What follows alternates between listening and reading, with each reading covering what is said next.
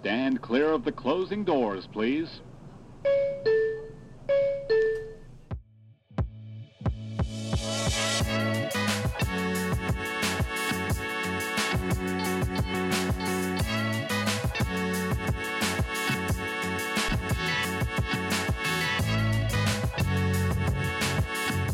What's up, locals? It's Mike and Kenzie coming to you live from the beautiful Truckee, California.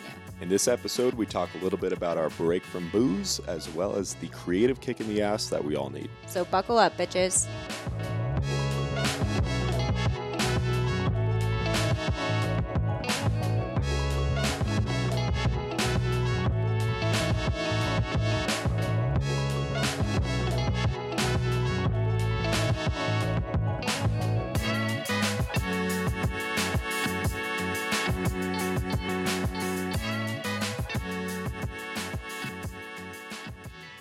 So we were off the wagon, we're back on the wagon, we fell off the wagon again, but we are coming off of over a month of a break of alcohol. We weren't drinking for more than 30 days. For you, it was 5 weeks, right?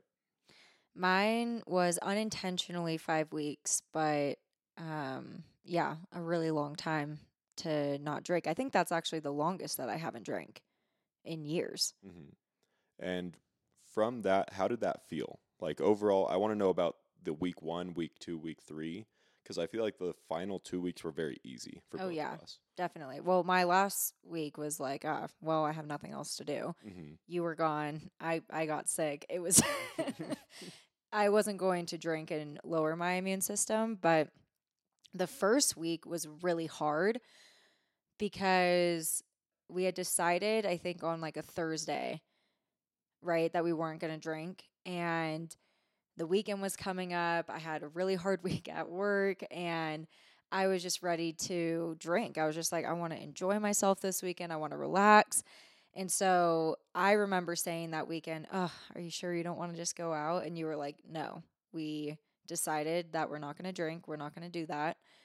And I think the second week was still hard because the weekend came up again and you're just like, I want to do something. I want to have fun. Yeah. But it's after that second week when you start to actually feel better physically and it's easier to make that decision going forward. It's important contextually that we talk about we don't really drink during the week at all. We reserve it for binge drinking on the weekends, Friday and Saturday, usually not back-to-back days because it completely destroys our weekend. But over the past months, and I mean from November onward, it had basically been either going out every weekend or getting drunk every weekend, doing something where we were kind of damaging our bodies and not making the most of our time. What did you just say? I'm going back in time. I'm talking about like why we did it in the first place. Oh. Because the entire purpose of that was like we had been drinking almost every weekend since November, maybe October even. And that was last year. So for us to go through all of that, I was like, we need a break. We usually take a month break in February during like carnivore diet. It's always just the time to like, okay, we need to get ourselves back on track, kind of get our shit together. And this year we prolonged that. Mm-hmm. We delayed it. And as a result, it felt more intentional rather than like, oh, we just need to take a month off. And then the moment that, you know, day 31 hits, it's going crazy. Right. Because that's what's happened the last 2 years is bender. Yeah. When we come off. Well, I also have never drank so many weekends in a row. Like there's usually 1 or 2 weekends like where you're unintentionally not drinking for 2 weeks in a row. And ever since we went to Hawaii last year, every weekend after that, I have drank. And whether it's been with like friends or just going out with coworkers or family or whatever, some kind of event was always happening. And it became every single weekend, which was just so not like me. Because even before that, I feel like it was pretty sporadic. We weren't doing it every single weekend. So for me, my body was breaking down. My gut was all sorts of fucked up. I was not able to digest properly. I was getting hives again. I was just like, okay, something is not right. Mm-hmm. And it's the alcohol consumption. And so, yeah, I mean, for me, I had been wanting to do it for a while, but I just felt like we had event after event after event. And finally, going into April, we didn't really have anything to, like, we didn't have any obligation. So it was a little bit easier. But I also intentionally didn't hang out with people Yeah. Well, it was like the end of March, beginning of April, through the midweek of April. I think the hardest part for me was the second weekend. I think that the first weekend was super easy because we made a commitment. And it was like, no, we're sticking to it. We're going to find something else to do. Let's be creative. Let's contribute more. Let's do more content, whatever it is. We were able to distract ourselves. Weekend 2 rolls around, and I started getting the itch. Where it was like, I want to go have fun. I want to go do something. I had a stressful week of work. Like, I wanted to cut loose and just have no inhibitions. And that's part of drinking for me, is just releasing my inhibitions and having fun. It's not a need. It's not like the sensation of even being drunk isn't that great for me. I don't get a whole lot from it, but it's the social aspect of hanging out with our friends, of having something to do, of, being kind of stupid and just having those haha moments. I enjoy those moments. And alcohol usually helps those moments come a little bit faster. You like to get very reckless too. Like you're like, oh, I like to get rowdy. I want to go burn it to the ground. Like that's, you get into these personality alter egos. I have alter egos, usually with either whiskey or tequila, but yes. So that kind of rowdiness is really fun because I think most of the time I'm pretty even keel. And so I like to get out of that. But by the time the third week had hit, it was super easy. At that point, it was no question, we're going to make it the full 30 days. It wasn't until the finish line was in sight that I was like, you sure you don't want to get a beer? Like, it's been, 28, 29 days? One beer. What's one beer? I'm the bad influence there. It is easier to have another person to do it with, to hold you accountable. And every time that we have done something like this, it has been together. Yeah. Whether it's the carnivore diet or not drinking, we hold each other accountable and we do it together, which is, it just provides that support system for the both of us. For our listeners who don't know what the carnivore diet is, about once a year, I like to go through these really weird personal challenges that I somehow rope Kenzie into as well, where I want to do something with my diet, with my focus. Usually it has to do with discipline. It always has to do with discipline somehow because I've been reckless for the months leading up to it and I need to restructure my life. So the carnivore diet is essentially eating meats, organs, fruits, honey, milk. And that's about it. Really. Organs? Yeah. I had a lot of liver last year, not this year. Yeah. This year I had no liver because it's just so shitty to eat. It's not my favorite. You can get desiccated animal organs, which are in pill form, so that you don't even feel like you're eating organs. But yeah, just not the easiest thing to keep down. So we did that February 21, February 22, and we didn't do it February 23. We just kind of modified our diet to make it more sustainable because long-term eating like that is very difficult and you miss out on some of the fun. You're not having the sweets. You're not having pasta. And I love pasta. It's so good. And I love sweets. Yeah. So, I think too this year we realized that the last couple years that we did that, when we're so strict with our bodies and our diet, we look forward to that 30th day and we're like, let's fucking go hard. Yeah. We deserve it. And that mindset is actually very toxic. 100%. And super unhealthy, and it's not sustainable. So I feel like you and I just kind of, we talked about changing our mindset on, well, let's create a diet that just fits our lifestyle. And so we just don't buy sweets anymore. It's mostly frozen fruit. And when we do buy sweets, it's very once every 2 months. Truly. Yeah, it's become okay, week 8 has hit. Should we have some Exactly. cookie dough? Yeah. You if you want to enjoy that, then I do think that you should still have that kind of stuff like what we do. But to have it in the house, have it every single day, for us, we just can't control ourselves. And so we just can't buy it. We can't have it in the house. Doesn't mean that we don't want it, but if it's there, if it's accessible, then we're going to do it. But that's what the context of why we chose to do carnivore. We're going to eat it, not... That's why we did carnivore, and ultimately part of not drinking was part of carnivore. Right. Because it's excess calories in the form of sugar from alcohol. Right. So we did that for the past couple of years. This year, it became much more of just an intentional, let's take care of our bodies more and just do better. Yeah. And I think that abstaining from alcohol generally has been great for my cognitive clarity. I feel much better. I can think clearly. I felt more motivated in general. And I don't even think it's a hangover that kills my motivation. It's the fact that I'm not the most motivated to get in the gym when I don't feel my very best. Right. I'm not well rested. I'm not, just firing on all cylinders. So when I'm at the top and when I'm feeling great, It's usually when I'm not drinking on top of that. Yeah. And that was that month for me.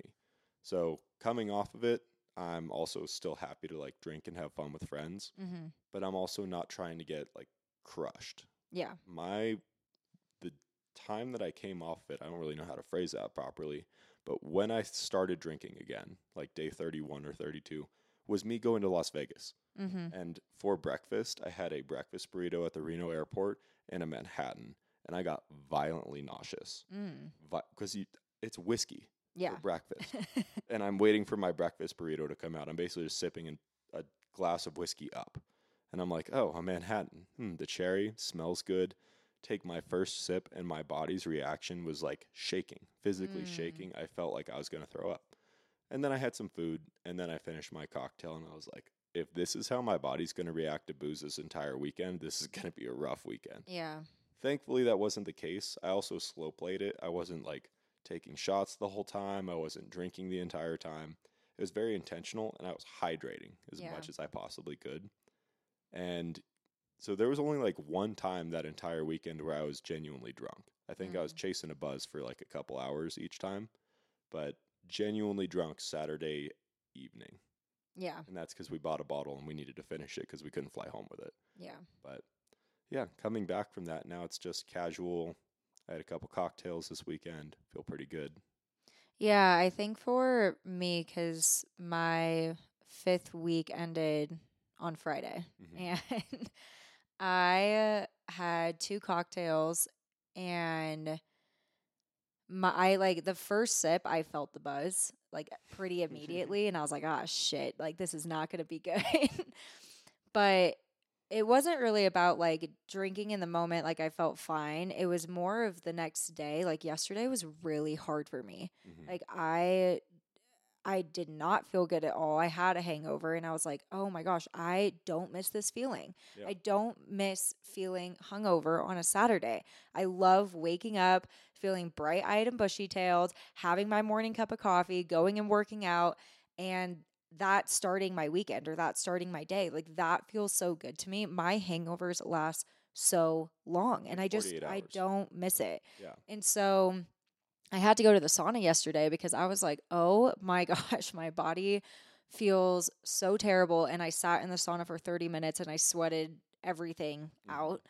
And I felt so much better, like literally mentally clear. Like when I am able to get all of that alcohol excess out, all of the toxins out, you feel better. Like you have to sweat it out. You have to go work out. Go sit in the sauna. There is no question about it. Like every time I drink, that needs to be the routine. Well, that's actually, I do want to touch on that. Having a protocol after damaging your body is something that we didn't have previously. Like your habits and your behaviors are usually going to how you feel, right? How you're going to feel. So when you're hungover, like previously, it would be all day in bed. Maybe I'll have ice cream. And I'm not going to get out of bed other than to take the dog out and eat. Yeah. And like that was the hangover protocol, which is not a good recipe for feeling great. No. Right. So to actually go, okay, I feel like shit. The first thing I need is water. The second thing, I have to go sweat. Yeah. And whether that's working out or sitting in the sauna, but getting up and moving and not just laying there being miserable, that is your new protocol. Yeah. And it works so much better. It reclaims the rest of your day. Right. Because if you just stayed in bed, you're literally going to be in bed from the time that it was dark in the morning until it is dark at night. Oh yeah. Yeah. No, it's a terrible feeling. So now having that routine, and we started to do that before. It's not like after these 5 weeks, like no, this is I'm deciding this now. No, like this years of drinking and figuring it out. It's figuring it out, like what works best. Having that routine is just so vital, and just sweating it out in general. Sweating, like for me. Even just sweating on the daily basis, like having some way to just get the toxins, get the excess shit out, it just makes me feel so much better. Like even during the week when I'm not drinking and I have work and then I go work out and after I sweat, it's like I can relax after that. You've released the demons. Yes. That's how it feels. Yeah, I think that just having protocols in general for your mental health translates to your physical health. Like the hangover thing is for our mental health more than our physical health. Throughout the week, just exercising, relieving stress, doing things that are physically healthy for you kind of releases that stress so you don't feel like, damn, I want a cocktail on a Monday night because I'm stressed out and today was shitty. Yeah, like go find a healthier way to release your stress. I mean, well, go do whatever you want to do, but I'm saying for me, it just doesn't work to drink when I'm stressed out. It's not a healthy way to release. It really is more of like I want to drink on occasion. I want to drink to celebrate. I want to have it be very intentional, but I don't want to just casually drink like that. It just doesn't work for me. It doesn't work for my body. So one of the other things with us not drinking for a month was that we had a lot more time on our hands for the weekend to create, to do more podcasts, to produce and like promote it a lot more. We had more fun with that. Yeah. And during that time period, I had finished a book. I highly recommended it to you, and I think you fell in love with it too.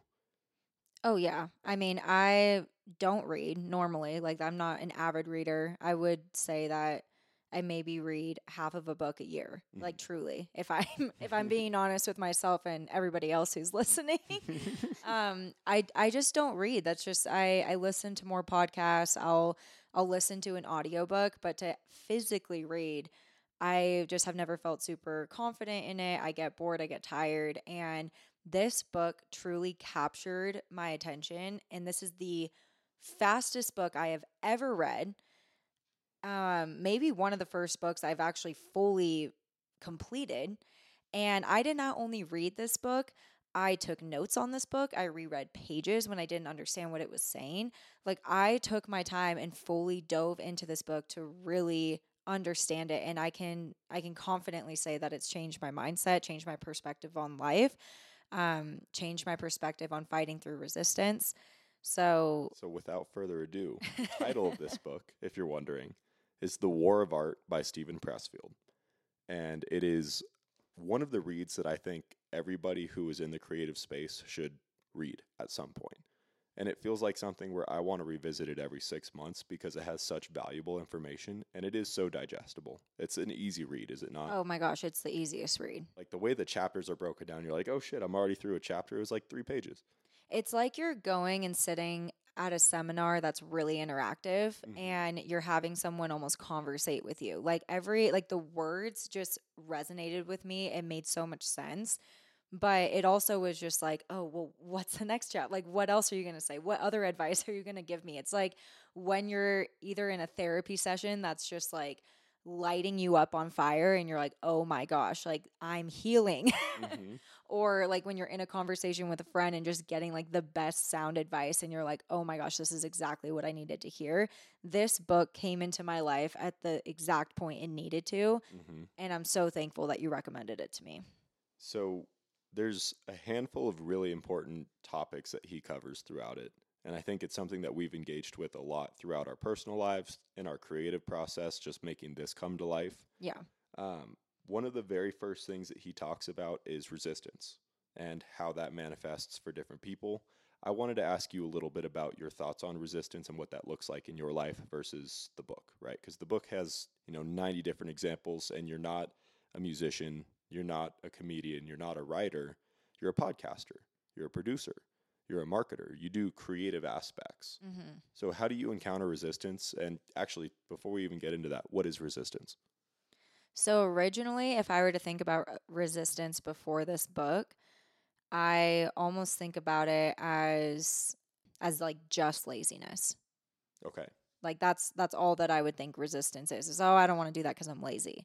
But never really thinking about the complexity of resistance and actually looking at it as an entity. So now, after reading the book, I would say that resistance is almost like an inner evil. And with a Christian mindset, resistance is Satan. It's temptation. Yeah. It's pulling you off the path. Resistance, the way he defined it, is literally the definition. You're feeling resistance towards something, whether that's procrastination, avoidance, you don't want to do it. You're putting other things like in priority over it so that you don't create and you don't accomplish, right? You're getting in your own way. For me, that manifests as screen time, that manifests as laziness, that is avoidance, that's intentionally doing chores so that I'm not doing the actual creative task that I should be doing.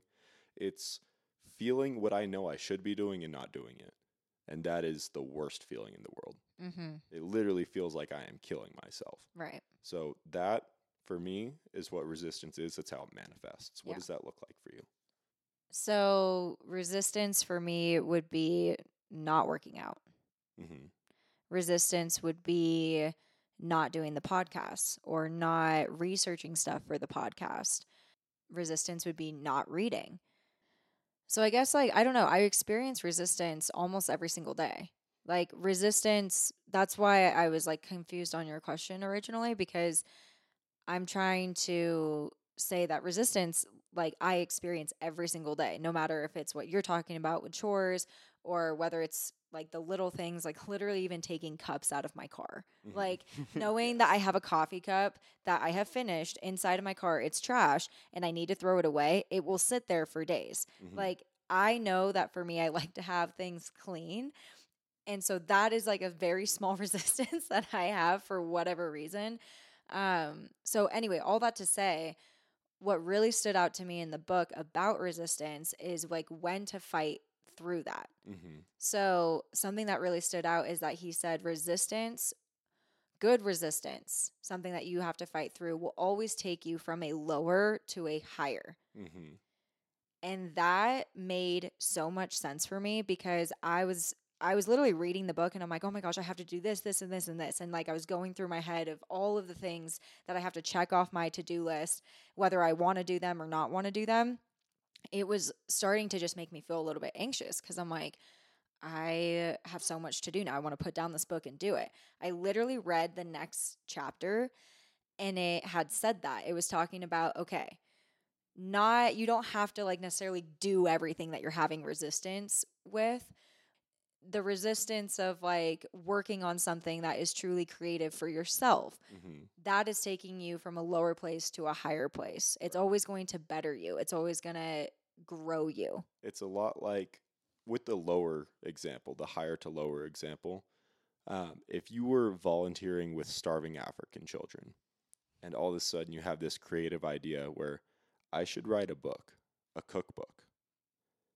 Helping starving African children and writing a cookbook, if you're already doing like the morally and ethically better thing, that's what you should be doing. Yeah. The resistance of like, oh, I want to write a cookbook, that is, you are actively avoiding doing the right thing, right? What you're already doing, and you're trying to escape into a easier path, right? But if you're just working a normal day job and you get nothing from it, there's no value of you other than it pays your bills, mm-hmm. and you're experiencing resistance of writing that cookbook, mm-hmm. that's taking you to a higher place. That's where you should write that cookbook. You should put aside your other bullshit, whether it's like, oh, I was going to vacuum the house. You're still going to vacuum the house. It's the fact that you're procrastinating doing the task at hand that will make you feel better and take you to a better spot. That's the cookbook in that scenario. Yeah. So that's kind of what I was looking at. There is a really fun quote talking about procrastination in general, and like, let's do it right now. And so the best time to plant an orchard was 20 years ago. The next best time is right now, because you can't go back in time and change that, right? That's what creative endeavors are, is, oh, I wish I started this 20 years ago. Well, you don't have that. You have right now. And if you keep pushing it off, you're never going to do it. That's like people's unfulfilled dreams, is their dying wishes, their deathbed, testimony is, mm-hmm. I wish I did this. I wish I didn't push it off. Yeah. I wish I didn't put off calling my family and telling I love them. Mm-hmm. Like, I wish I didn't put off writing this book until now I'm 80. Right. And now it feels like such a big task, and it's really not. Yeah. So people have, and I say people generally, I'm speaking about myself. I have this constant issue with making like my idea, my vision bigger than it actually is. And as a result, feeling the resistance of, oh, it's such a big task. That's a scary thing to go after. I don't want to do it right now. Right. I want to push it off. But you can break it into something so simple in front of you and go, if I wanted to start a podcast, what's the first step? Probably just recording myself talking. Mm-hmm. Not, oh, I need to get the mixer. I need the microphones. We've got to get the YouTube set up. We need to get all... No, that's the work in progress. It starts with just doing it and getting better. And so that's overcoming resistance in my life. That's what I've seen directly, is let's not make it bigger than it is. Make it smaller. And realize, oh, this is bigger than I anticipated, and you can get better and build on it rather than not not starting at all. Yeah, I think making actionable items that are realistic to complete in your day to day is the first step, because when you do look at the bigger picture, you can get so overwhelmed with what you have to do. And you're like, I'm going to start that tomorrow. I'll start it next week when I'm not as busy or when I don't have this going on. No, life is always going to have something that you can create an excuse from. But to just start, like literally to just start when you are on your phone scrolling through Instagram, when you, yeah, well, I don't know. That's a big one. That's a huge distraction. I just feel like that is the time that you can take to research what you need to research to get it done, or just take the action, take the step, and just do it. Yeah, and that's necessary. There was another thing that I wanted to chat on about just the book in general. He talked about motivation. I think that so many people use it as an excuse of, oh, well, I'm not feeling motivated. You know, I don't have this desire, this fire inside of me that's like, oh, I have to record right now. I have to write down my ideas. I have to get it out there. I have to wait until I'm motivated. That's bullshit. It's total bullshit. He talks about that too. Of 99% of the time, you would be terrible at your job if you waited until you were motivated to work, right? But you still show up 40 hours a week, Monday through Friday. For some of you, it's different, but standard. 9 to 5, Monday through Friday, you're putting in 40 hours a week. At the end of a year, you've put forward 2,080 hours towards getting better. In 5 years, you have over 10,000 hours under your belt. You're technically an expert. In 10 years, you're a legitimate expert in whatever that endeavor is, if you put that number of just concentrated efforts towards, right? Yeah. So you're showing up and being a professional to work, even when you're not motivated. Right. On Monday, when you're not feeling it, you still open the emails. You still send out the calls. You still do all these different things. Even though you're not motivated, you're doing it. Yeah, I think that also goes with what he said about being a professional versus amateur. And I was like, literally, as I was like writing that down in my journal, I put like a line on the page just to divide it in half of like, okay, this is what a professional does, this is what an amateur does. And the more that he just kept talking about it through the book, because he said, you know, the professional is dedicating that action or that passion, creativity, whatever it is, to its life. Like you are dedicating your life to that. The amateur doesn't love it enough to do that. And so that's like the combination of motivation, resistance, being showing up as a professional versus being an amateur at it. And there's nothing necessarily wrong with being an amateur, but it's knowing like if you do not show up every single day, even if it's putting 15 minutes towards it, whether again it's like the researching or just talking in the podcast or reading or writing or whatever it is, if you just show up every day, that is being a professional in and of itself. Yeah. And I think that is what like us getting better at this podcast is too. But it's showing up, it's being a professional, it's putting in the hours and just constantly refining and getting better. And I hope that whoever's listening is doing something on the side as well to do that too. Because that was a huge mental shift for me when I read that book, was showing up as a professional. I'll show up on Monday tomorrow with work, not feeling motivated. I know that about myself. Am I still going to do my job? Yeah. And I have an entire practice that I go through before I even answer an email that gets me mentally ready for my day. Why don't I do that in my creative practices? And then I realized, oh shit, I should. So now I have this kind of like little flow where it's how can I get myself from, you know, having fun zone, it's the weekend, it's my free time, to show up as a professional, treat this like work. And it's not boring work. This is work for me. This is work for you. This is exciting work. Yeah. This is ours. So that little motivation in the back of my mind gets me excited. Yeah.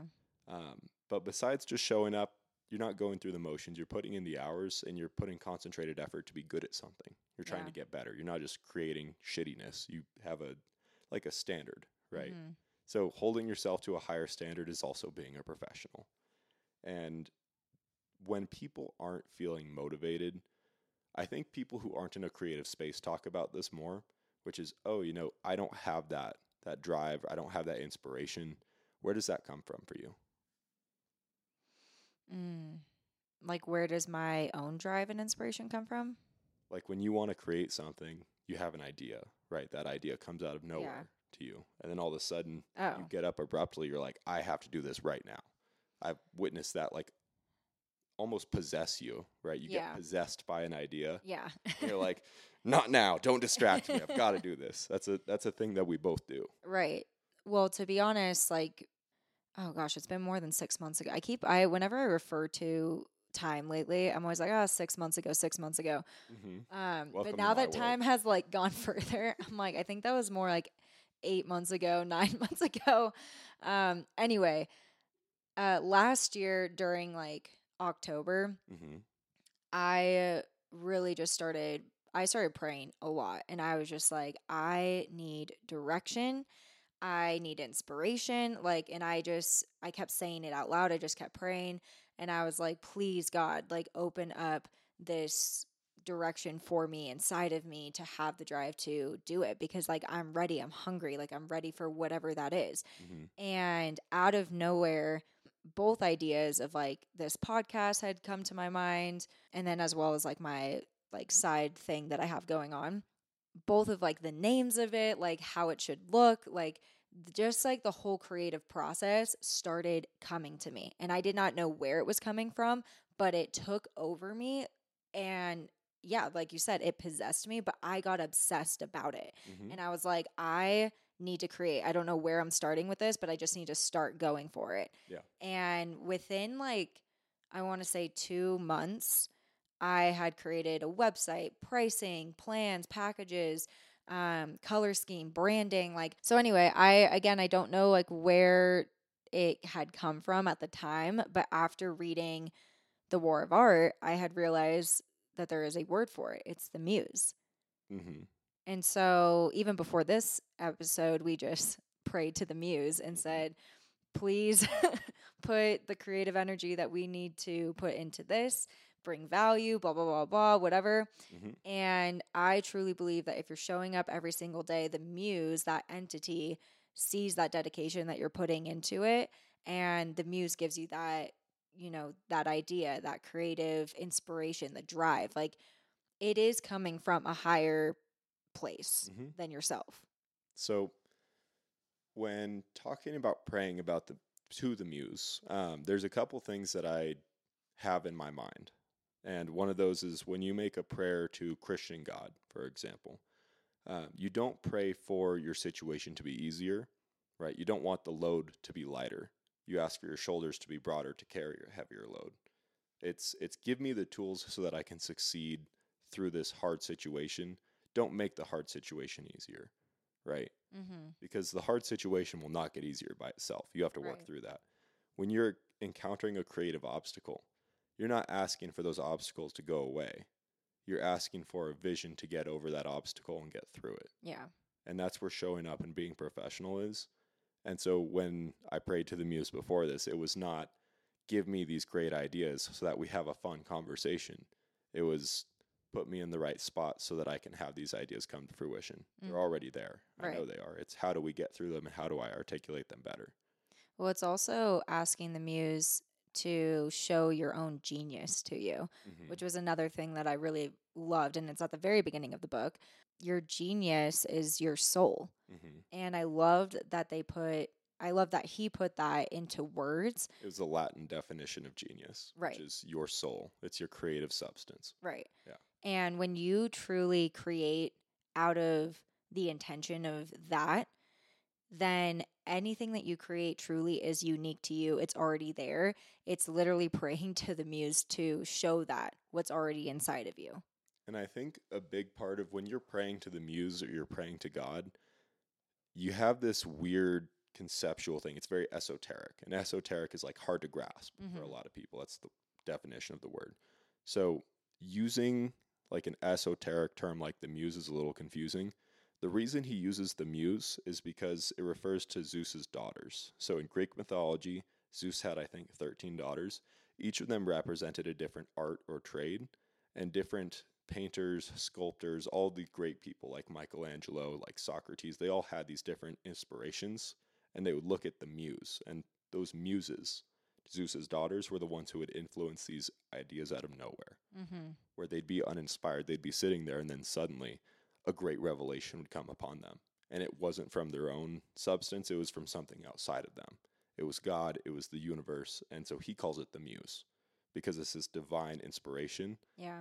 And that's where a lot of ideas seem to come from, especially when you open yourself up to that. Yeah, you have to be open to it. But that's what that prayer is for me, is I am open to this, esoteric channel above whatever we consider reality to be, like where it's, I knock on the table and it's hard.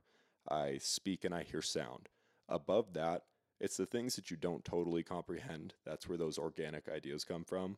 That's what I'm praying to, is let me click into that.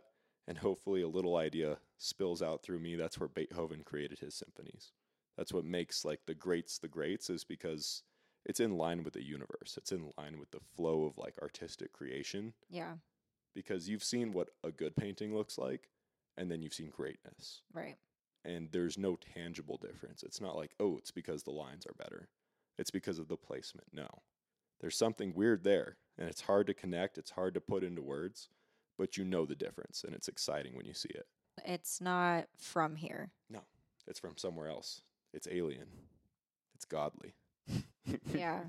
Another couple things that I like about the difference of like the professional and the amateur that he just started to get into is that the professional does not take personal success or failure. Or sorry, wait, no, let me rephrase that. The professional does not take success or failure personally. And that was something that was kind of hard for me to wrap my head around. Like I just kept kind of rereading that. And it was because I feel like I do so much value success and failure and attach it to my identity. Like if I am really good at something or if I am really bad at something, I do like it's more of it is just part of my personality or it's part of my identity. And I'm realizing like that is not healthy to have that kind of perspective. When I have success, amazing, great. Like, whatever had given me that success, all of the work that I had put into to get to that point and I did it, I need to leave that there and keep working, and don't like rest at the mountaintop. Exactly. Like you can't just exactly. Sit at this mountaintop, sit at all of these like successes that you have. You keep wanting to grow. You keep wanting to get better. That's what peaking in high school is, right? Or peaking in college. You're resting on your laurels, on your successes, and you go, I can rest now. And then it's a plateau. You live a very easy life that's comfortable and boring. Yeah. No, I didn't sign up for that. I don't think you did either. No. And so you're not going to stop at the mountaintop. You're going to realize as you look across this beautiful horizon, oh, there's about a dozen other mountains in front of me, and I have to climb even higher. And sometimes that involves going down into valleys, but there's also going to be a climb up, and it's all part of that journey. Exactly. And I think that goes into the next thing he said is the professional reinvents himself. If you are able to adapt to the change and reinvent yourself along this journey, then you are going to be successful and keep pushing through that resistance. Yeah. You can still be the same person if you want, but it's reinventing what you do and how you use the tools that you have. Well, it's also just growing and wanting to grow. You don't want to stay stagnant and in the same place. Like you want to get better. And the only way to get better is to be able to reinvent yourself and change and maybe go after a skill set that you've always wanted to have. If you have this desire to do something, it's not for no reason. Yeah. Like there is a reason that you have an attraction towards something, a pull towards something. So go do that because that's what you were meant here to do. Yeah. I love that. And also, one last part that I wanted to touch on with this book, because I don't want to give somebody just a general summary. You should go read it for yourself, because my interpretation is not the same as yours. It's not going to be the same as anybody's. The most important thing that I think with us being creators and just entering a new space where we don't have any kind of, it's not value, but what would you call that? Authority, credibility, right? Just a lack of experience. Like we're getting there. Every episode, every conversation we have, but I wouldn't say that we're the most experienced in this. But I think that the only way to get experience is to do it. Right. And to build our credibility is to just continue doing it. Yeah. And eventually, when you have 10,000 episodes under your belt, congratulations. You have the credibility because you've been doing it 10,000 times. Right. And you won't have that unless you start doing it today. But what I was thinking about was not being dissuaded by other people's advice and critique, because everybody has an opinion. Everybody has something they want to chime in for. And I don't give that merit. No. Unless you have demonstrated success in the exact thing that I'm pursuing, your words don't hold value for me. And I've had the benefit of being an only child who's relatively independent. My parents will give me advice when they think that I might need something, but they know I'm going to do what I want to do. Mm-hmm. And that's been incredibly helpful for me. And reading that in the book, just like, I felt more vindicated. Well, I think that's why this book was so healing for me, because my whole life I grew up almost like not knowing my own voice. And, you know, it's like I've had always like this really strong intuition, but I have had a lot of like confusion over the years because I have such a loving family that truly does care. And so when you have people that care so much about you, want the best for you, you do get a lot of opinions. This is some backwoods West Virginia knowledge I got from my grandfather, which was opinions are like assholes. Everybody has one. Most of them stink. Yeah. And so, you know, it's, and like you've told that to me before, but after reading this book, it really just set in that I have to follow what feels truly aligned with me. And if I keep praying to the muse, putting in the work, and really trusting my gut too, of like, yes, this feels right for me. This is like, I have to put in the work. I have to push past the resistance. And if I keep doing that, keep aligning myself and shut out the outside noise, shut out the opinions that everybody will have, I'm going to be in a better place. And that's why I really love this book, because for me, you know, I've just struggled with understanding my own voice and my own direction. And it just gave me clarity that I have to just trust myself. Mm-hmm. That's super valuable. I think every human probably needs to have that revelation in their lives. That's what some people experience in a midlife crisis, right? They've listened to the opinions and the advice of others for 50 years, and they finally go, no more. I'm going to do what I want to do, what makes me happy. I'm going to buy the yellow Porsche. I'm going to start my own business. I'm going to quit my corporate job. I'm going to start something else. And it's taking that like very risky step. And it's risky socially. It's risky in a family setting. Like, that's scary for a lot of people. But it's incredibly valuable to just the core of who you are as a human, because nobody else gets to live your experience. It's just yours. Right. So that's why I love my parents. Mom and Dad, if you're listening, thank you. That being said, they know that their opinions only have so much value because I will continue to do what I want to do. Yeah. And that might be annoying, but that's why I'm here. Yeah. Well, I love it. I love it all. And I just encourage anyone that is struggling with being creative and wants to get into that space and break through the blocks, please go get this book, The War of Art. Yeah, it's an amazing book, and it will change your life. Peace and love. Have a great week, people.